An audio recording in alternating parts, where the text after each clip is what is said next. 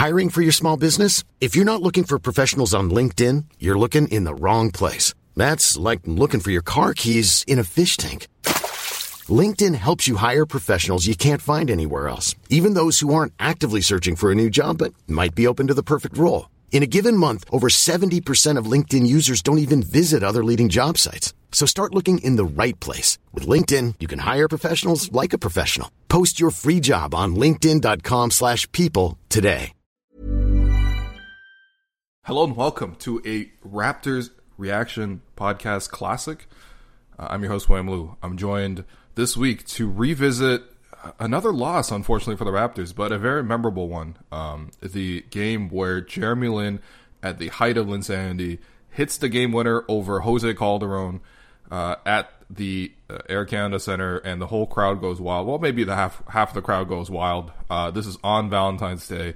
And of course, I'm joined by a fellow Asian to discuss this. Alex, how you doing?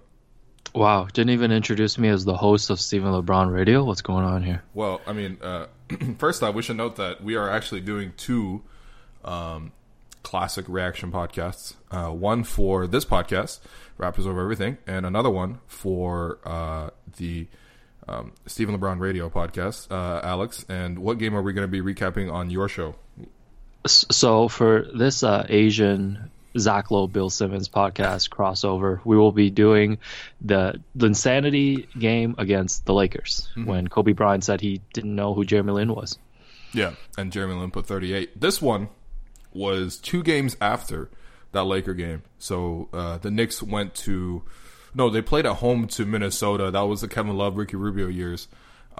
And they overcame Minnesota at the very end, and Jeremy had a bad shooting night, but they ultimately won. So to put some context here, so the Raptors lose 90-87 on February 14th, 2012. The Knicks at this time, this is the truncated season, so the Knicks were only 14-15 at the time. The Raptors somehow were already 9-21. Incredible. And, you know, the Jeremy Lin story we told, it's been told many times, but just to give a quick summary at this point, the Knicks suffered an injury to Carmelo Anthony. They were already kind of losing at the time. They had high expectations. They were going to go to the playoffs. They really wanted to make a deep run. Their point guard situation was pretty bad because they traded for Chauncey Billups the year before in that Melo deal that was orchestrated by Masai.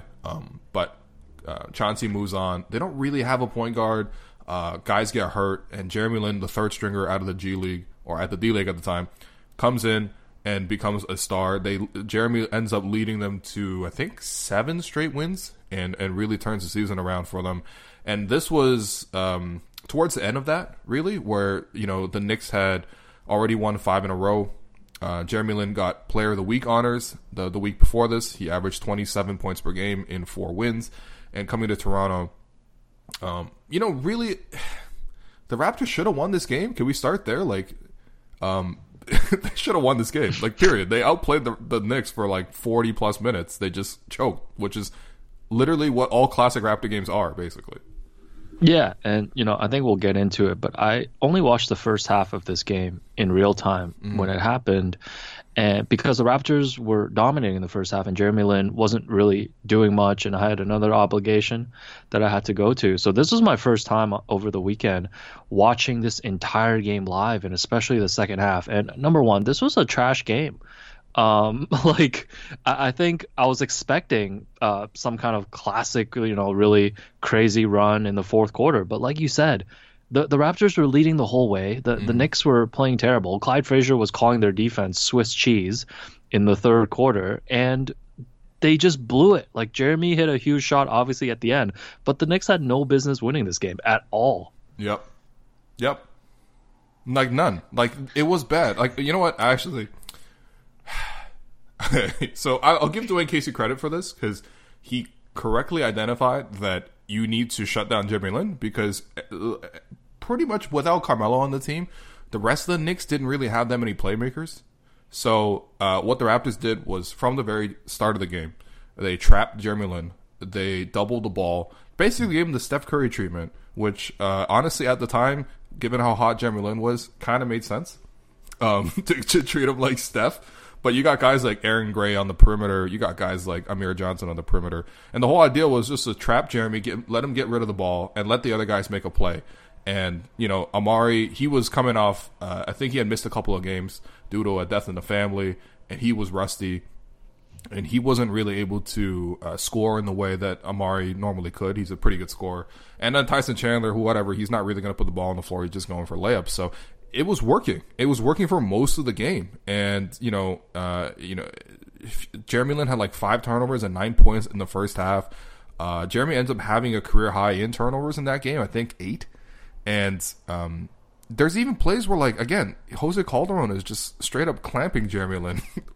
It was actually funny to watch. You and I watched this yesterday on a live stream of the MSG network somehow, because this is the only way to find old games. And you were asking me, like, how the hell does Jeremy Lin have 20 and 10 right now? Because it was like a super ugly game. And, for that time, the Raptors really did defend really well, which is kind of why they hired Dwayne Casey, was to sort of shore up the defense. Yeah, so this was the first season of Dwayne coaching for the Raptors. And a neat moment before the game, too, right? He's presented with his championship ring from Tyson Chandler, because they were both on the Mavericks the year before, which is really cool. But yeah, we should talk about some of these Raptors, man. Like Jose Calderon had a monster game. And you were saying, the last possession of the first half, Jeremy's going at him with the shot clock running down, and Calderon just straight up blocks him. I did flashback to the time when the Spanish national team all pulled their Asian slanted eyes and took the infamous photo. So I was getting increasingly angry at Calderon as he was putting the clamps on Lin. But, man, just what a sad franchise at the time.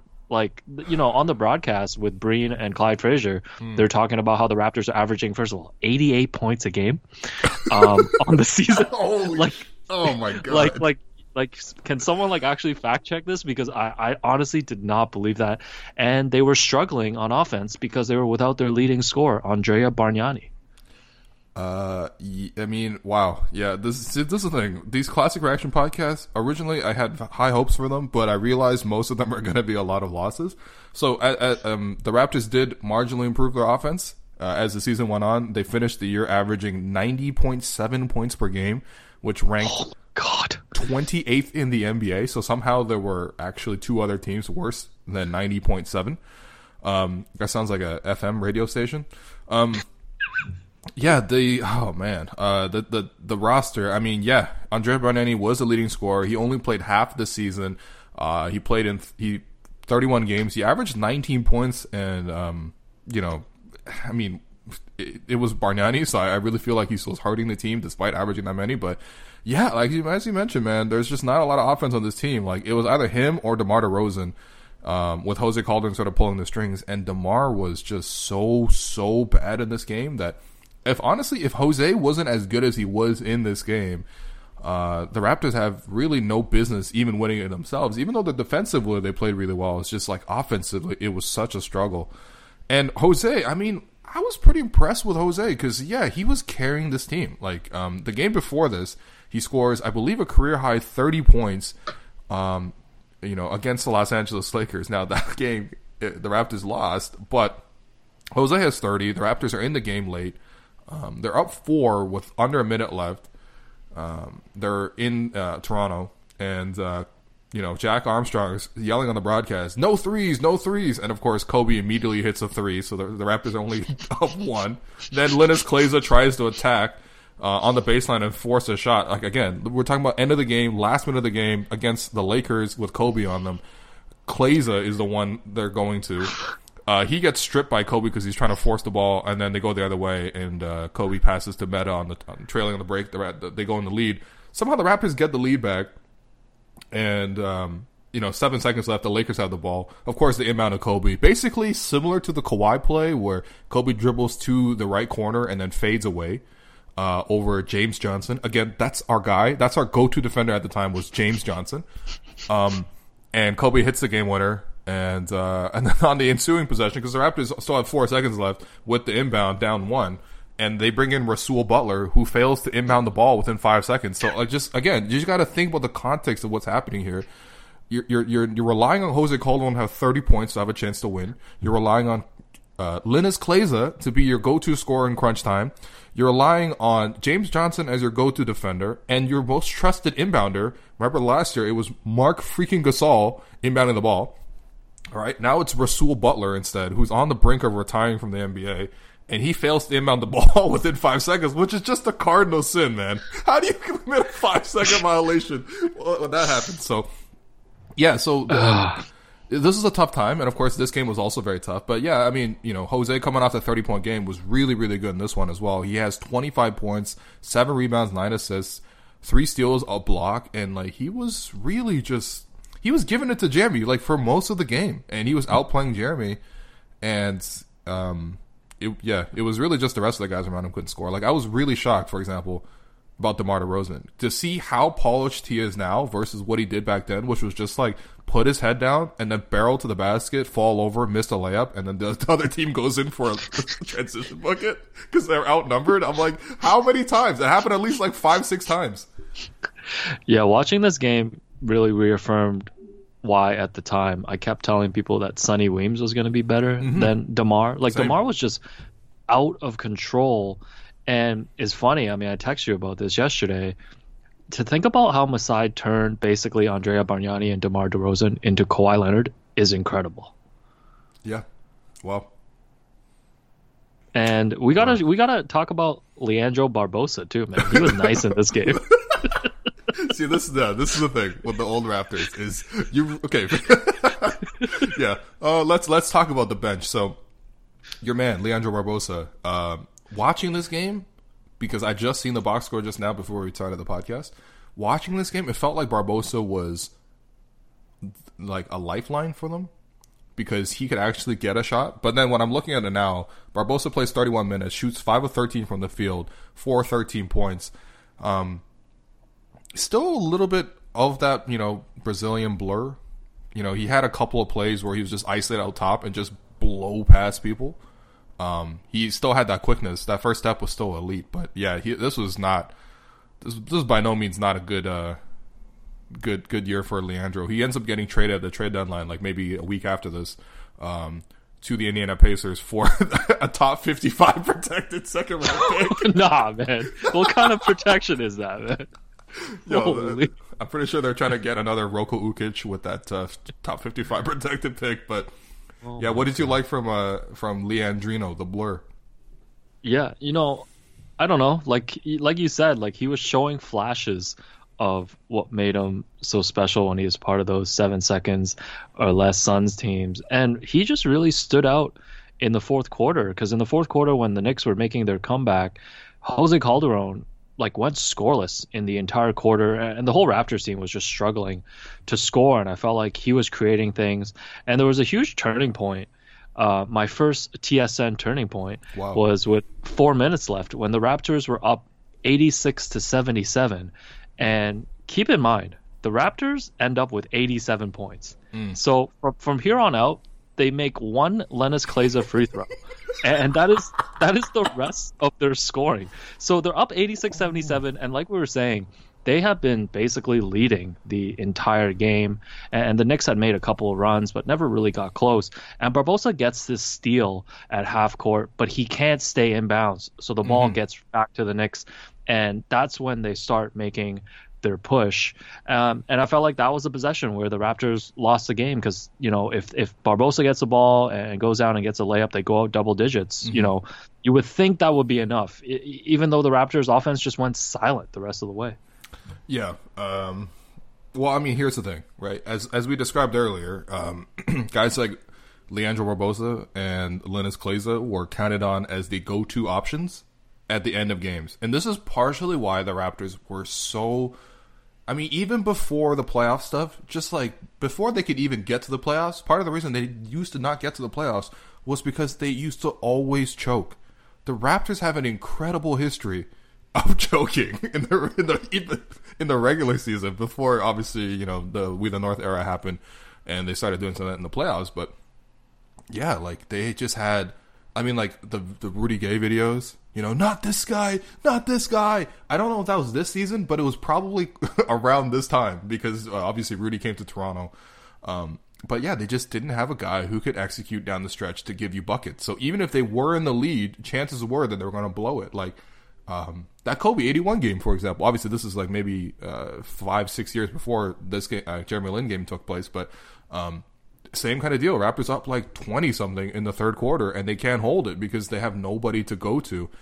And yeah, as you mentioned, their offense gets ice cold. And part of the reason the offense went ice cold was because rookie Iman Shumpert came into the game and locked down Jose Calderon, like put the clamps to him. Like at one point he stripped him in the open court and took it in for a layup, like that kind of like clamp. So when that happened, basically the Raptors had no more offense. And when you think about it, how are you getting clamped by a rookie? How's that like I don't even understand this, man. Like it's unbelievable how bad this team was at this time. Or just like basically just the situation that we're in, and a guy like Leandro Barbosa, for example, for this team, I remember watching this season and just thinking like, why are they going to Leandro Barbosa all the time? First off, he was only on the team because I think they needed to shed Hedo Turkoglu's contract, so they need to get something in return. So they got Barbosa, and then it was clear that he wasn't the future of this team. Like at least like the future of the team is DeMar DeRozan, Amir Johnson, maybe even James Johnson at the time. Those were kind of their prospects. So why wouldn't you try to funnel possessions towards them? But instead, they were really force-feeding Leandro Barbosa. And this is what I mean by that. Barbosa on that season for the Raptors, that 11-12 season, had a usage rate of 28%. To put that come on. To put that into perspective, Pascal Siakam this year has a usage rate of 28%. They were giving him Pascal Siakam treatment in the offense, and we're talking about a guy who I was like, okay, you know what? At least if they're going to force feed him the ball and you're going to get some good stats, maybe you can trade him to a contender at the deadline and get something out of it because he's also an expiring contract. And like I mentioned, he was traded to the Pacers for a top 55 protected pick. So they got nothing out of this. So anyway, this is a very sad year for the Raptors, but Leandro was a bright spot on the team. Linus Kleza, a little surprised by him too, because I remember him just being really, really not effective as a Raptor. And in this game, he was just like pure bricks when he first came into the game. He kept shooting with confidence. You said he was Mario Hezonja circa 2012. I agreed with you wholeheartedly, but yeah, he was really good in this game. Say some nice things about Linus Kleza, please.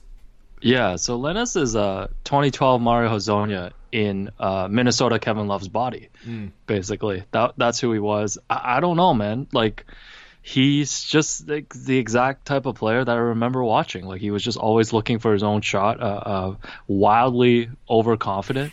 And yep. I'm kind of with you in that I just didn't understand, and maybe because now that you mentioned that it was close to the trade deadline, maybe they were trying to, highlight guys like Barbosa and Kleza. But was DeMar even on the court at the end of the game? He was, right? He was.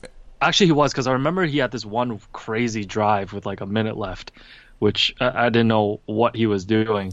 But yeah, why not just use it as a development season? And they probably did later on in the year, but get some of these guys looks. Like even Calderon too. Like I know he was a big part of some of those teams during the Chris Bosh era that made the playoffs.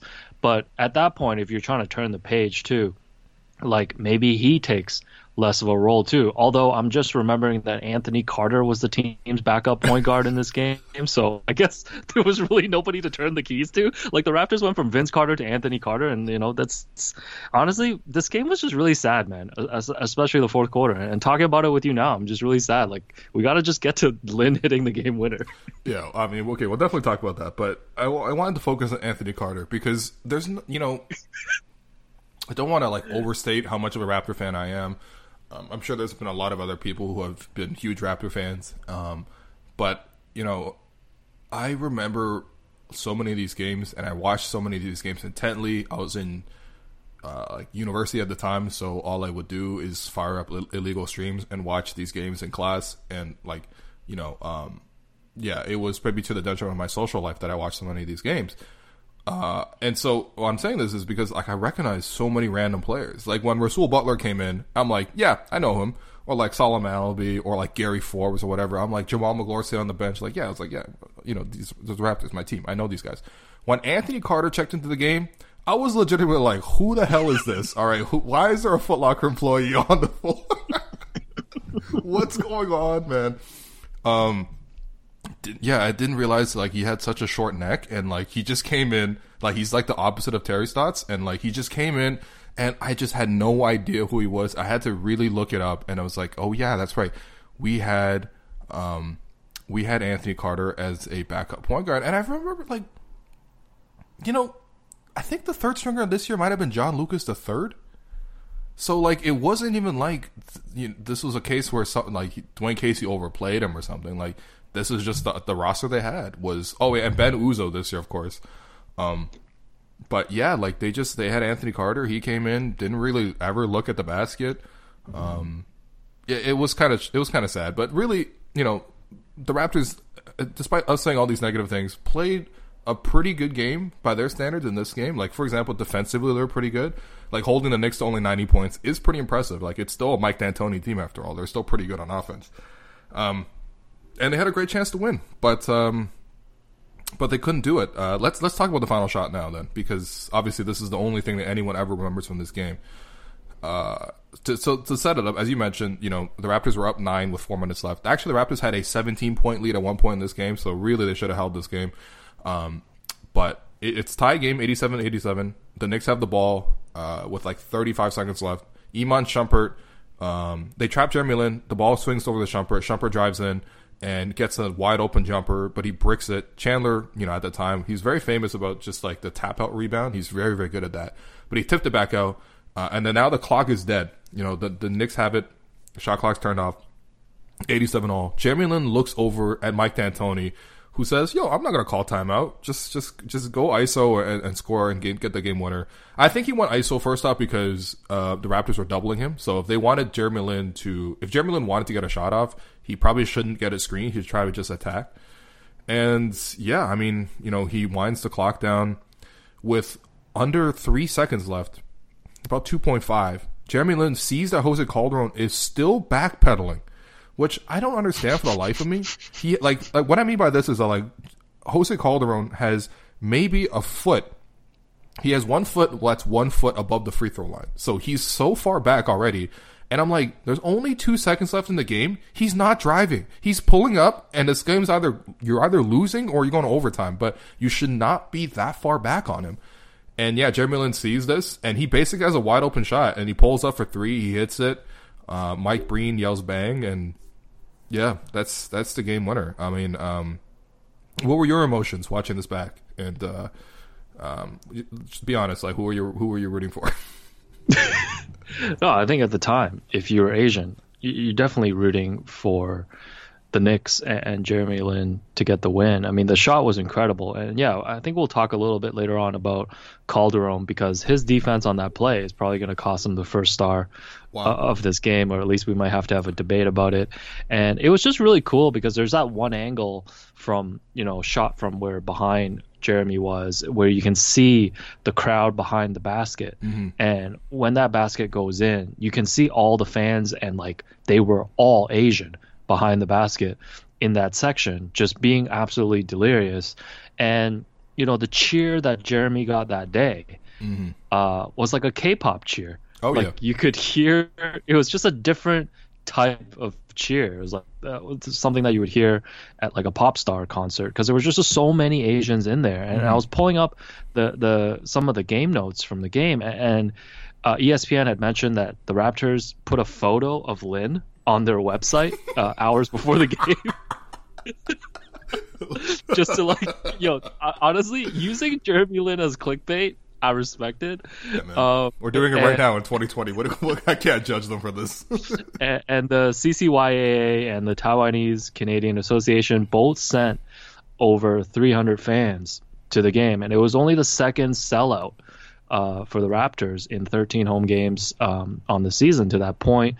And also there were 75 reporters there just at the morning practice to hear Lin talk, and more than 25 Chinese Canadian journalists covered the game, which would have just been incredible if we were there to see that. Oh, yeah. And my favorite tidbit is that one of the Chinese journalists, according to ESPN, presented Lin with a book of Year of the Dragon stamps from Canada Post and asked him to record a message in Mandarin, which he did. And it just made me feel bad for Jeremy because this is really what he was dealing with at the time, right? Especially probably in New York with all the Chinese media that was there.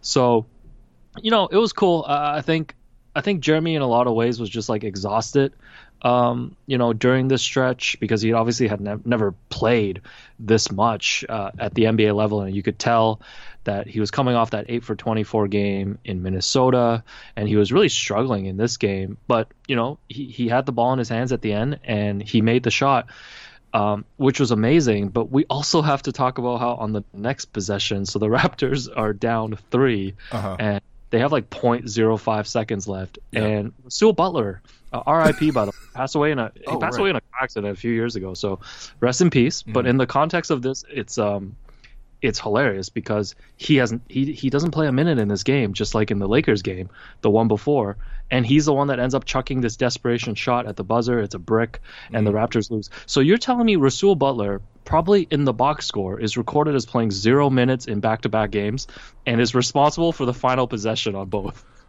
Yeah, actually, I'm looking at this exact box score right now. Rasul Butler is credited for 1 second of play. He has obviously the 1 3-pointer attempt. He has, again, I don't know what Dwayne Casey's thinking because he did do some good things defensively, but offensively, it seemed like this guy had no clue. First off, this should just be common sense, okay? I don't care if it's Ray Allen on the bench, if it's Steph Curry on the bench. If he hasn't played the whole entire game and there's 0.5 seconds left, you cannot be inbounding to this man and hoping that he ties the game. Like, I don't understand. And to throw in the fact that Rasul Butler was a good 3-point shooter. Like, he was probably like maybe a Mo Pete level 3-point shooter. Maybe that's being even generous because Mo Pete was a pretty good 3-point shooter. Like, it wasn't like, it wasn't even like the Raptors had a guy like that off the bench. First off, Jose, it might be a better option here. Even Linus Clays I would have preferred because he was at least in the game. But yeah, as you mentioned, man, this is dire times for the Raptors. And it was just honestly questionable decision-making from Dwayne Casey where, he was really trying to establish himself at this point. He had finally gotten hired. He obviously, as you've written about before, Dwayne's, had a very up and down career, took a very long, winding road to finally get to the NBA, was definitely one of the most heralded assistant coaches. Obviously, he got a lot of credit for designing that defense for the Mavericks in 2011 that beat the Heat. And, he was really trying to make a name for himself. And, seeing him get the ring, before the game was actually really interesting to me because the only other time I've actually seen Dwayne Casey wear that ring was after Game 4 against the Washington Wizards in 2015, in which the Raptors lost in the sweep by a score of 125-94 after Game 4 against the Wizards. And Dwayne Casey, at the post-game interview, was wearing the Mavericks ring. Like, very prominently, too. Like, he put it on his hands, and he put his hands on top of the table right in front of the microphone so everyone can see the ring. And two things. One, what the hell does that 2011 Mavericks title have anything to do with this Game 4 loss to the Wizards where you got swept?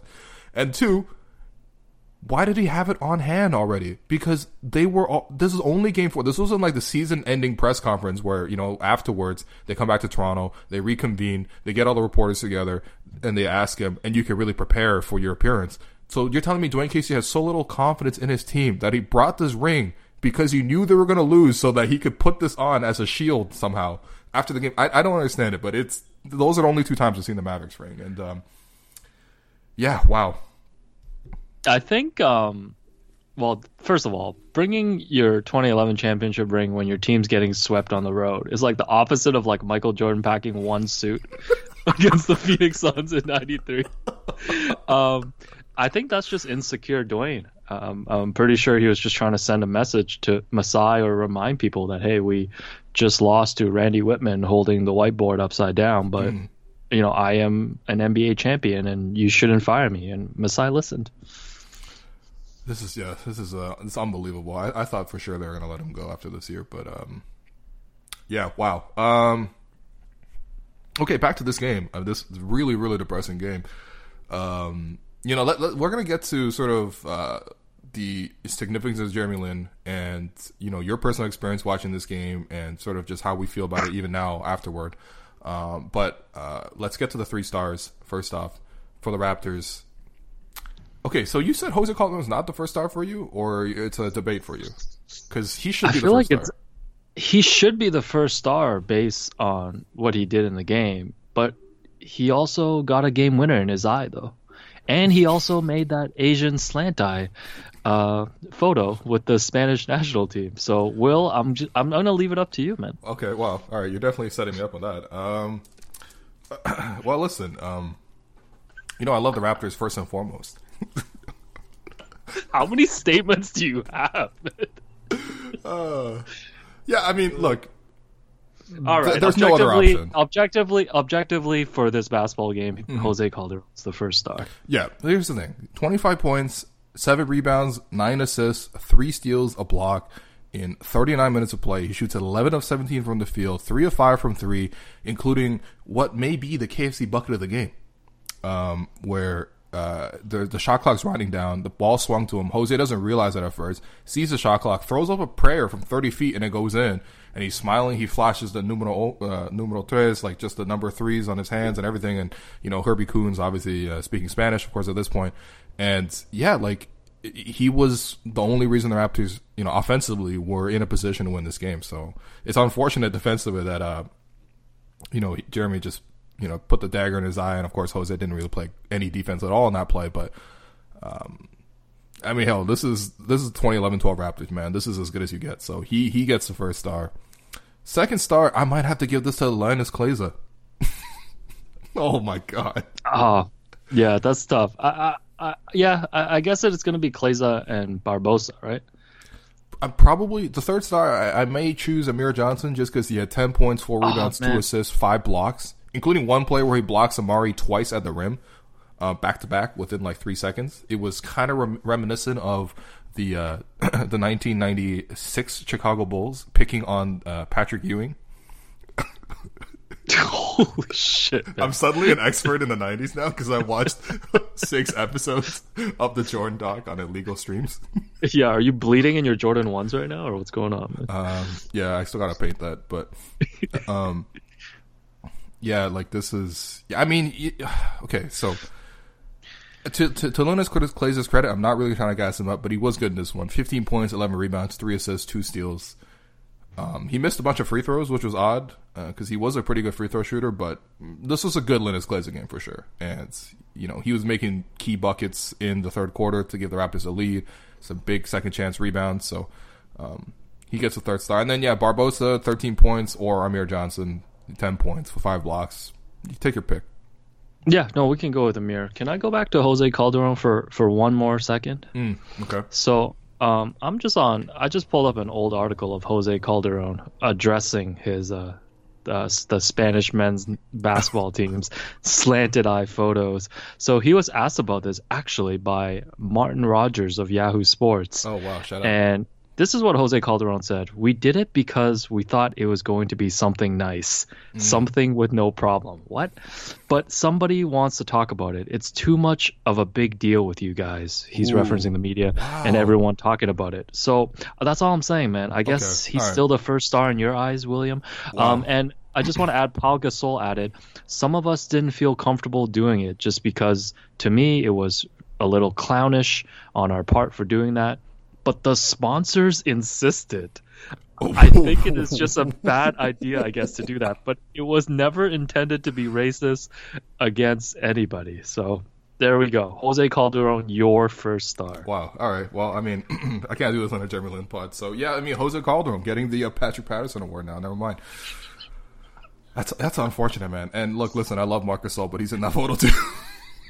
Yeah, I've selectively left him out of this narrative. I mean, I do believe Powell when he says he didn't intend it to be offensive, but like once you're told it's offensive, I don't think Jose Calderon's response should be it's not that big of a deal. Like, and Jose's such a nice guy. Like I would expect him to be a little bit more contrite about it. Yeah. But yeah, I don't know. It is what it is, man. That's unfortunate. Wow, damn. Yeah, I guess he stole the first star, but only strictly speaking of basketball. I see where you stand, but go on. The Gerald Henderson Award for the surprising player on the other team that randomly lit up the Raptors. Is it Jeremy? Because it feels rude to give it to Jeremy because he's their best player, but is it Jeremy? Because there's no one else on the team that played well. Yeah, no, I was looking at the box score. Amari came up pretty big in the fourth quarter at least, but I think in that context, you do have to give it to Jeremy. Like, even though he was doing this on a nightly basis at the time, like, it was still a really brief run, right? Like, Linsanity was like 2 weeks. Yeah, it's like a 2-week run, and it's wild because I was looking at Jeremy's career. Like, he only played 35 total games with the Knicks, like, ever. And it's become this thing, obviously, that's been immortalized. And it should be because of just the impact and the influence. But, yeah, I'm with you. I think Jeremy should get it. Yeah. No love for Billy Walker? Come on, man. Billy Walker sounds like a St. Louis Cardinals first baseman that comes in to only hit to pinch hit against left-handed pitchers. Like, yeah, no, he pinch runs for Mark McGwire in the 8th inning. Yeah, like who the hell is Billy Walker? Again, another guy who, despite my avid fandom, I did not recognize and did not remember. I think he was briefly on the Heat, but yeah, I mean, I also looked it up now. Apparently, he changed his name to Henry in 2014. So he's no longer Bill Walker. He's Henry Walker, which, again, still sounds like a St. Louis Cardinals first baseman. Like, yeah, why is every fact on this podcast so sad about this game? Yeah, well, I mean, hey, listen, Mike Bibby played 2 minutes in this game. Yeah, I definitely don't remember that. Also, before you get to your other award, do you know about the Anthony Carter story of the time that his agent failed to exercise his player option? It sounds familiar, but tell it. What's the story? Yeah, so I think this was like 2004 season, and the Heat were trying to go after certain guys in free agency, but they were over the cap, and they were just assuming that Carter, who I think averaged, here, I'm looking at this article, he averaged 4.1 points and 4.1 assists the year before. So he wasn't like a huge contributor, and he had a $4 million player option, and his agent Bill Duffy just forgot to fax it in. Wow. So the player option just expired, and suddenly the $4 million opened the room up for Pat Riley to go and get free agents. And that was the summer that they got Lamar Odom, and I think traded for Caron Butler. I can't really remember, but like because of the fact that his agent didn't fax it in, the Heat ended up being able to get free agents, which is hilarious. And then didn't it flip Lamar Odom for Shaq? So yeah, they did. So Anthony Carter set off the chain of events for the Heat to pair Shaq with Dwayne Wade to win the championship. Yeah, that's incredible. And of course, Lamar ends up becoming a legendary Laker as well. So, wow, what a story, man! Shout out Bill Duffy, I guess, for doing that. I mean, definitely one of the big. Shout out Bill Duffy, and also like, let's just not do faxes anymore, man. Like, I get it was 2004, but like, man. Well, I mean, listen. Any football fan listening to this would remember that there is a very infamous failed transfer that was supposed to go down between United and Real Madrid. That was like, well, when was it now? Maybe 2-3 years ago. Involving a star player. Was it Cafu? It was no, it's not Cafu, man. What's wrong with you? Anyway, there was supposed to be a star player supposed to be transferred. Apparently, there was a fax machine issue, so they couldn't get it done before the deadline. It was like, maybe not like 100 million, but maybe like 50 million pound kind of transfer, and it just didn't go through because of a fax. But of course, that was way worse because it was like 2017 as compared to like 2004. But to be honest, I didn't know people were still using faxes like that. But hey, man, do you? Okay. So the Patrick Patterson Award for the guy who didn't show up. I mean, to me, this is pretty obvious. I think it has to be DeMar. Now, if you look at DeMar's numbers, you're like, he didn't have that bad of a game. He has 14 points in 5 of 12 shooting. That's not that inefficient. He goes to the free throw line 4 times. But I'm telling you, when you watch this game, it looks a little bit like DeMar doesn't have any idea what he's doing on any possession because he just has no game plan. He's barreling to the basket. He commits 6 turnovers for a guy who doesn't have the ball much. And yeah, it was like at least 2 of those were charges. And it was just really jarring to see how polished he is now versus how just inexperienced he was back then, because he was just, again, like, was not a very good player at this point. Oh, definitely. I think DeMar is the obvious choice. And like you said, it really gives you an appreciation of how hard he worked on his craft year to year to become the player that he was. He did not look like an NBA player on the floor. Like, you could have told someone that this guy was just signed to a 10-day contract, and I would have believed you. Yo, this was, I mean, I didn't want to say this was an Allen Anderson performance, because I think Allen Anderson would have been more composed than this. Like, it was bad. I don't want to say it was a playoff DeMar kind of performance, but in a certain way, like, it had that kind of stubbornness, that kind of just like forcing things that weren't there, and some of these elements were just tough. I mean, DeMar was like in his second or third year at this point, so I mean, it's totally normal that he was inexperienced, and he came into the league as a 19-year-old, so whatever. But yeah, it was not a great game for DeMar. So let's circle back to the significance of Linsanity and things like that. For you, even watching it back now, like, you get the hype, right? Like, you see the excitement. Like, you see how big of a deal it was. This was like, when we say this is like the biggest deal in sports for that month, it's true. It really is true. Like, it's the amount of hype surrounding it was crazy. Like, I was watching episode 5 of the MJ doc yesterday, and they were showing like just MJ's lifestyle, and he's swarmed by all these reporters. He can't really go anywhere. He's playing like flip a coin with security guards. Like, it's unbelievable. I wonder if Kawhi ever played flip a coin with Zoe. Wow, how did Zoe make it into a classic reaction pod? Zoe's probably at this game, man. But yeah, like, it reminded me a little bit of that for Jeremy. Like, I'm okay. Obviously, Jeremy and Michael Jordan are entirely different things. But I'm telling you, for that like 2-week period, he was basically getting Michael Jordan type treatment media wise. As you mentioned, there were like 70 media people at the game. Yeah, well, first of all, I think it's hilarious that after you watch The Last Dance, you're gonna compare every single thing to the 9 things that you know about Michael Jordan now, which I'm really looking forward to. But yeah, I mean, I don't know how it was for you. I think you had mentioned that you were in university at the time. Man, I remember just like every single Knicks game. First of all, they moved all the broadcasts, so I think they were showing all the games on NBA TV or making sure that it was going to be available. And I remember he played like the Wizards on like a Monday night, and it would be like a Super Bowl. Like, I would plan my entire day around it, get like a special order of food from, I guess I should mention places because of your sponsors. And it was just, every night was an event, and it was one of those things where you just kept waiting for it to end because it wasn't like I think part of us all knew that this was not going to be something, like, he wasn't going to average like 27 points per game forever. But when he starts showing up on Time magazine and on back-to-back Sports Illustrated covers, and he becomes the only thing, and like, there's rumors of him like dating Kim Kardashian. Okay. Like, these are things that were just unheard of for an Asian athlete, right? And he, like, he was the biggest story in the world. Like, just think about it. He was the biggest story in the world, and it was just amazing to see him like just keep doing it game to game. Like the Lakers game, which we're going to tackle at some point, like, that was incredible. And this game winner here, even though the game was terrible, it just kept adding to the mythology.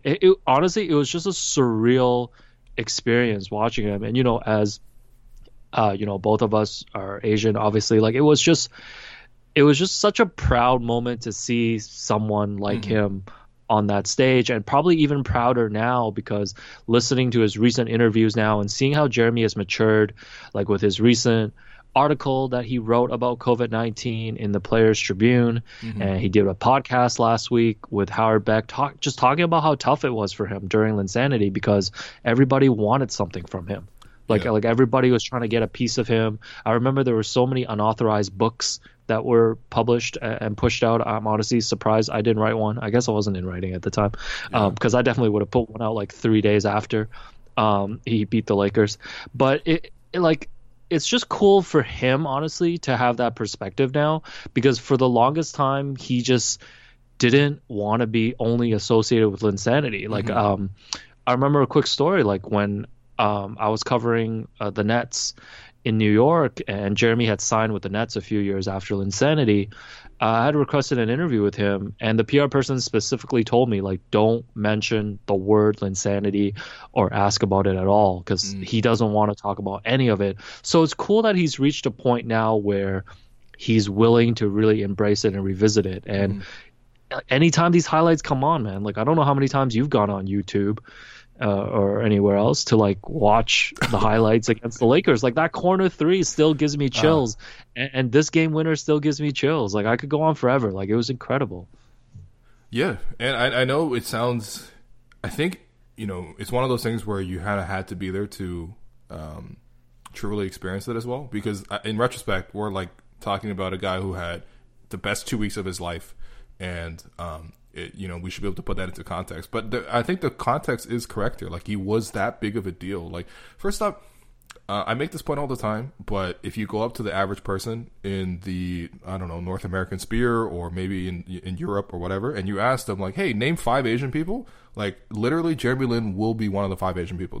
And honestly, I think a lot of people probably couldn't get to 5.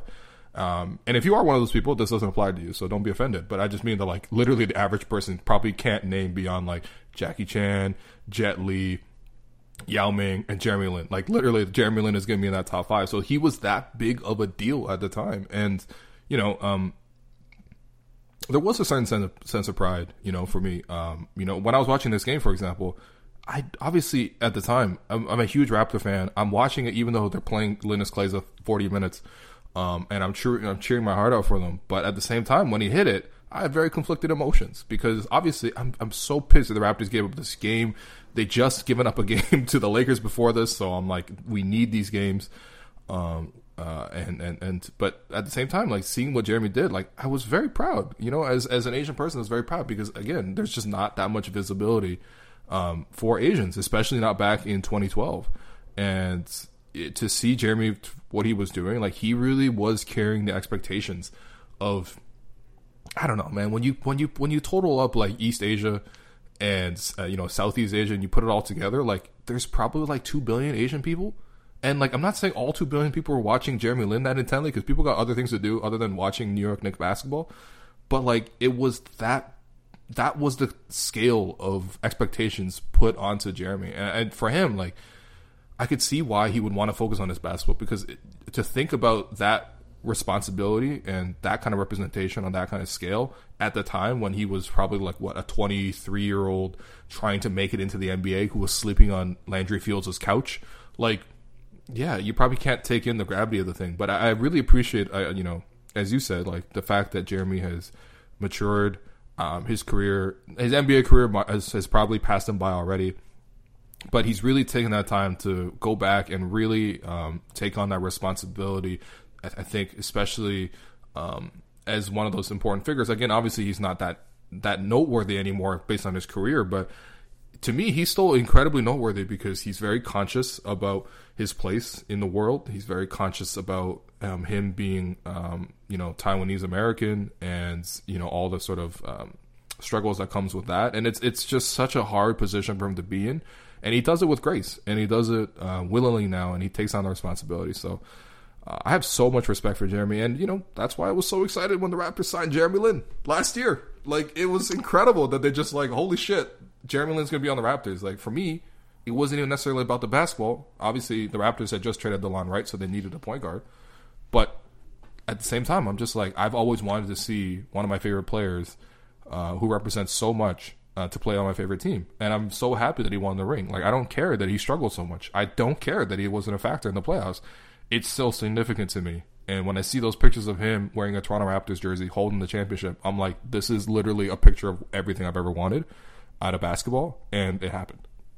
Yeah, people should check out New York Times feature by Alex Wong about why Jeremy Lin winning the championship means everything to Asians. And I was joking when the Raptors picked up Jeremy that I was more excited about that than when the Raptors traded for Kawhi.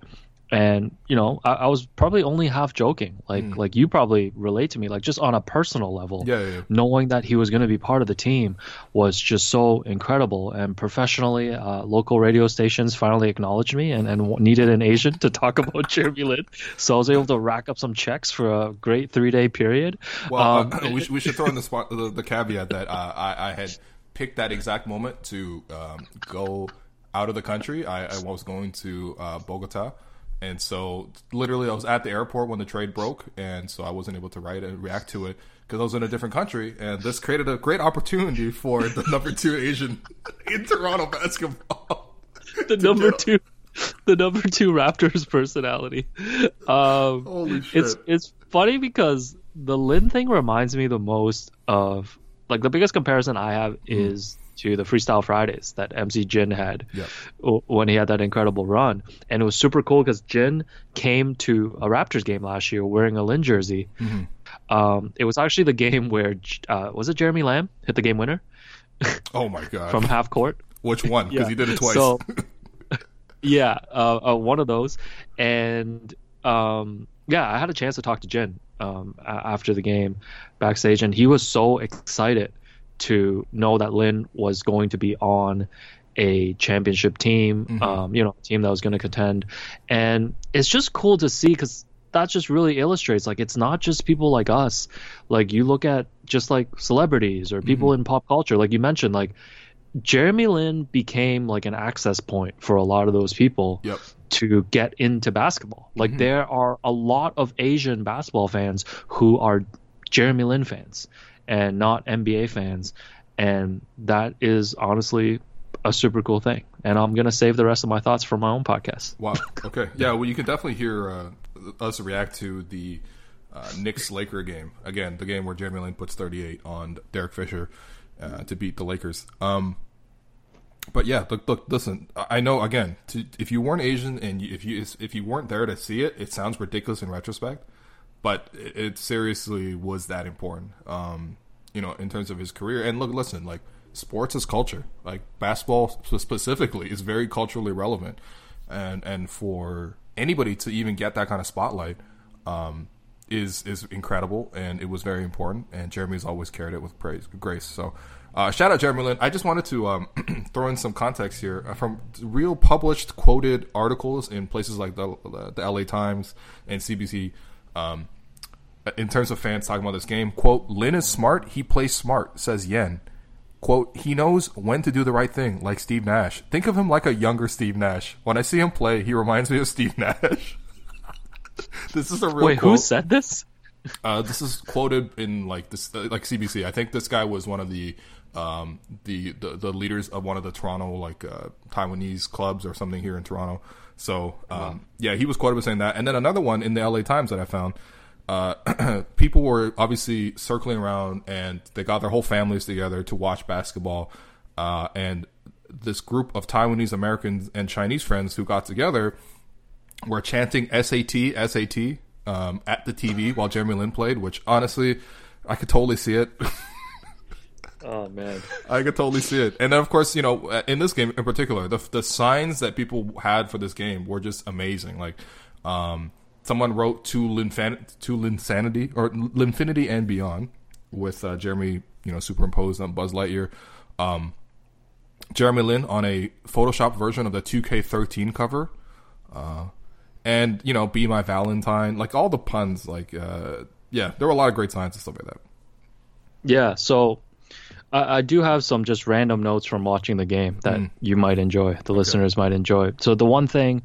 So anybody, if you can find the MSG Network feed for this game, I highly recommend watching it just because, honestly, the Knicks are kind of spoiled, even though they're a trash team now, of having Mike Breen and Clyde Frazier. Like, they're a great duo to listen to on the broadcast. And honestly, I hope the Knicks get good again, if only so then they can actually call good games again. So Jeremy says he was asked during the morning practice that day what his favorite Lin pun was, and he went with Super Nintendo.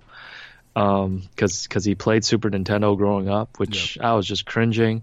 Number two, you know what? You were cringing because this was so on point and spot on for like an Asian American, because you knew someone who was not Jeremy Lin maybe you knew like a friend, or maybe even you yourself would have given that exact answer. You know what I mean? That hit the perfect spot of just like, he's definitely one of us. You know, as an Asian American, like, you're probably playing Super Nintendo. Like, I don't know, man. You know what? I've been playing a lot of Super Nintendo during this quarantine. So you're exactly right. The other thing, the hologram sign that was on the baseline, amazing. Oh, yeah.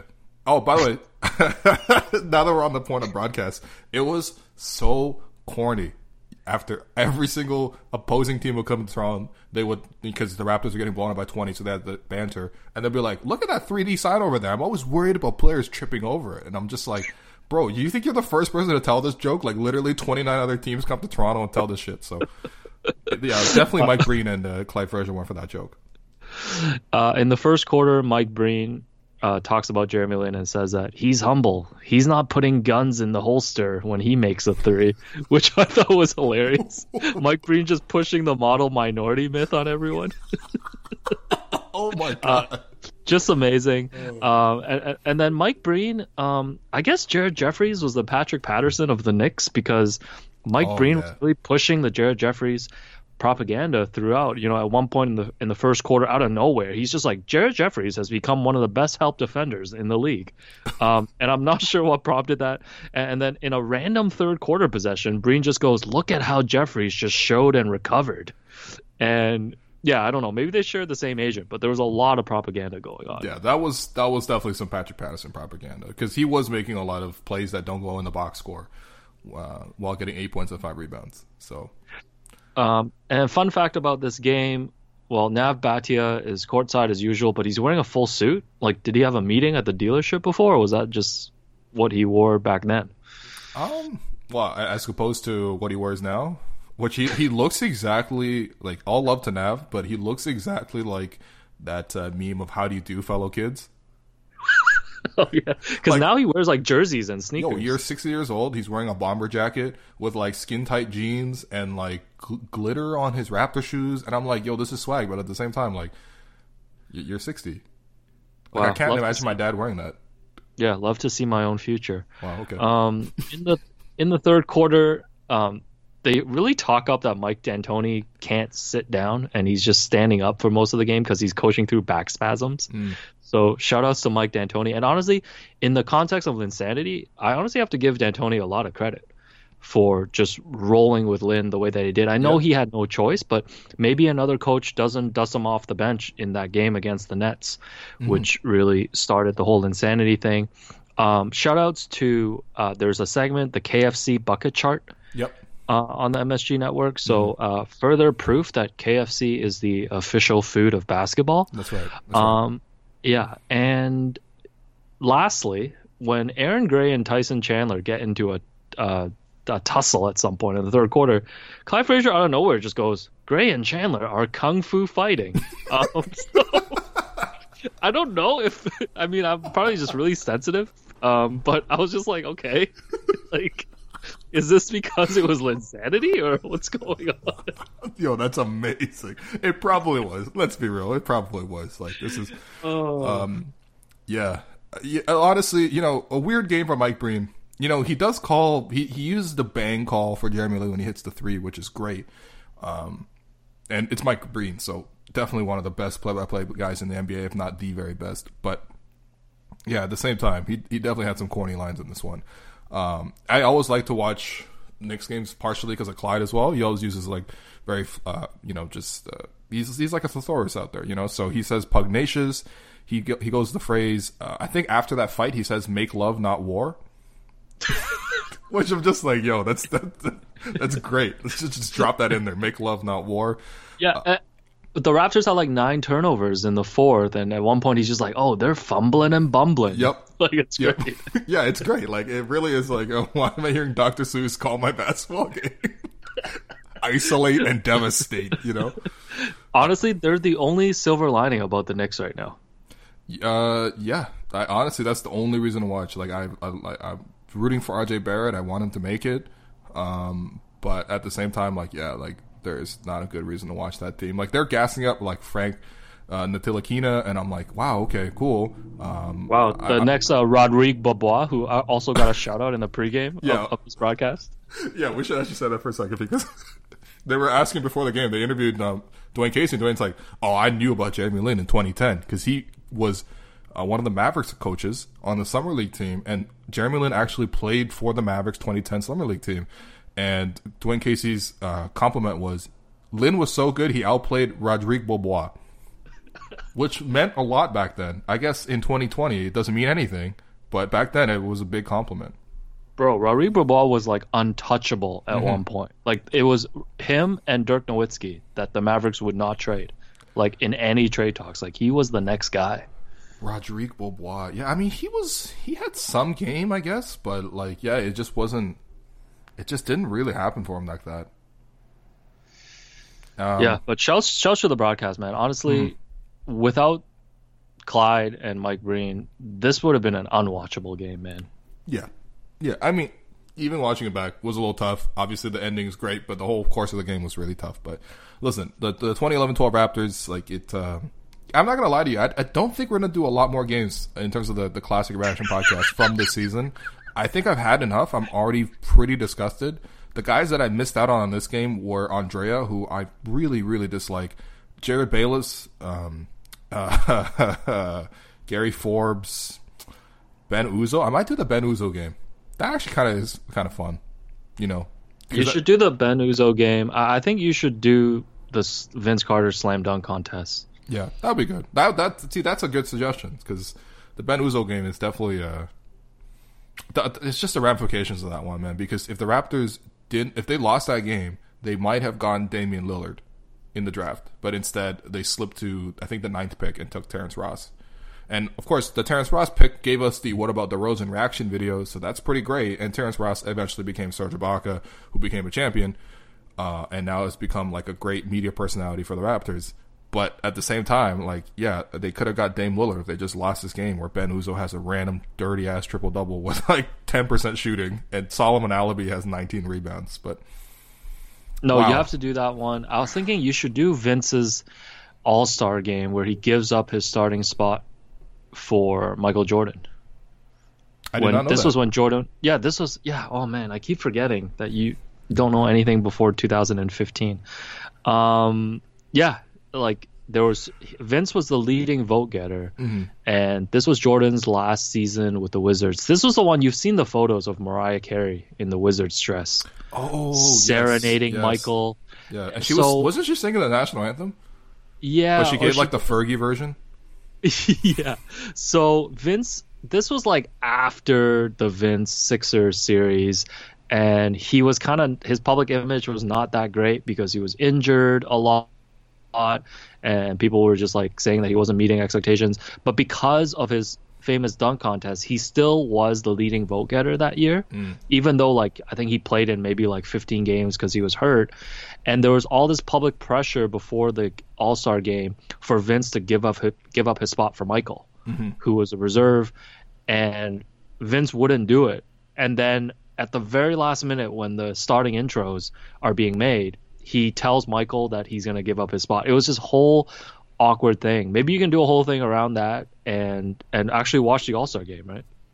Yeah, I mean, that's stuff that you can actually get video of. Like, I'm thinking about the Solomon Alabi, like, Ben Uzo game. Like, finding video on the 2012 Raptors is pretty much impossible. Yeah, you might just have to read the play-by-play. Yeah. I mean, there might not even be that.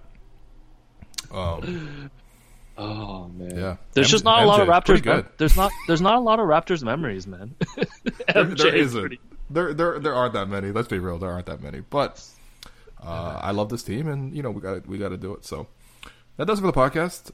Alex, thanks for coming on. As you mentioned, we are going to be doing the follow-up version of this, where we recap Linsanity versus the Lakers on your podcast, Stephen LeBron Radio. Why don't you tell people what Stephen LeBron Radio is and some of the strange episodes that you've worked on or have coming out this week? Yeah, Stephen LeBron Radio is just a daily podcast that I've started while sports is suspended.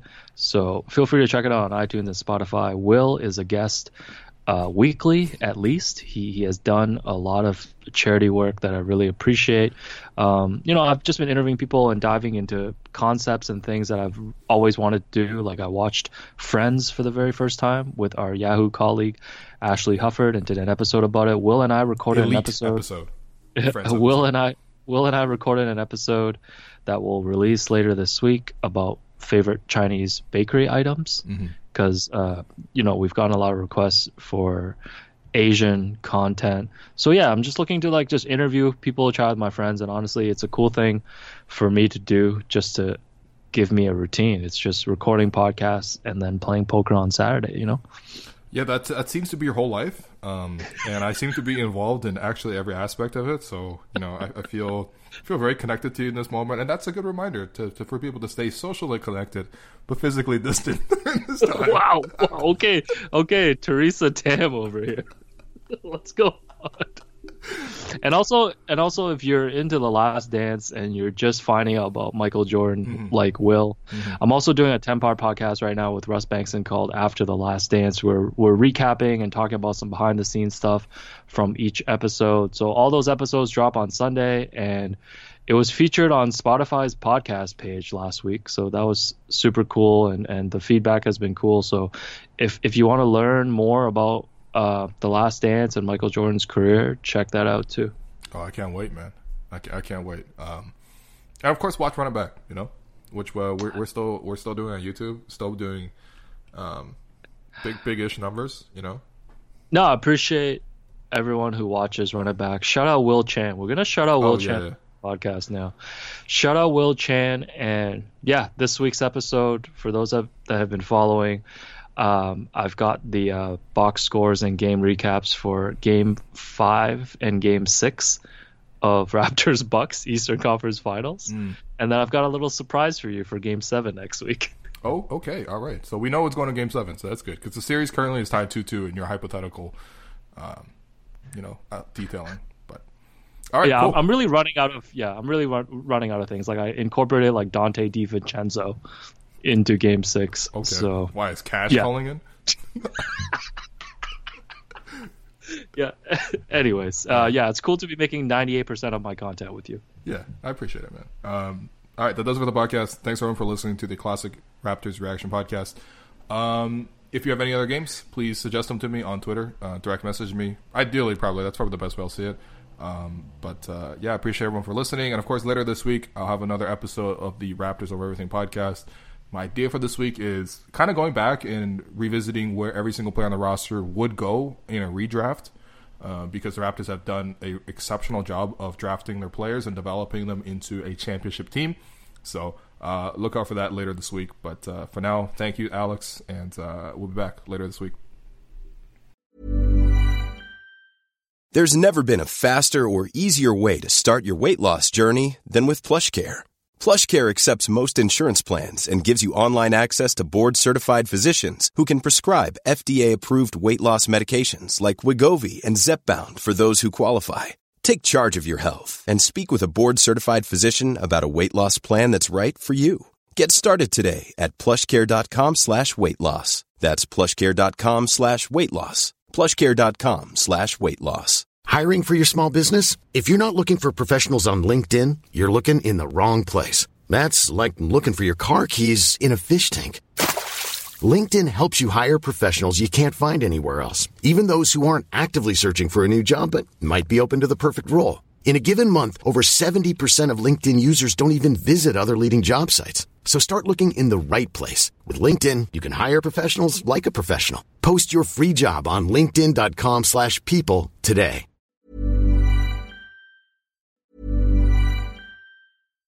When you make decisions for your company, you look for the no-brainers. And if you have a lot of mailing to do, Stamps.com is the ultimate no-brainer. It streamlines your processes to make your business more efficient, which makes you less busy. Mail checks, invoices, legal documents, and everything you need to keep your business running with Stamps.com. Seamlessly connect with every major marketplace and shopping cart. Schedule package pickups and see your cheapest and fastest shipping options from different carriers, with rates up to 89% off USPS and UPS rates. And with the Stamps.com mobile app, you can take care of mailing and shipping wherever you are. Make the same no-brainer decision as over 1 million other businesses with Stamps.com. Sign up with code PROGRAM for a 4-week trial, plus free postage and a free digital scale. No long-term commitments or contracts. That's Stamps.com. Code PROGRAM.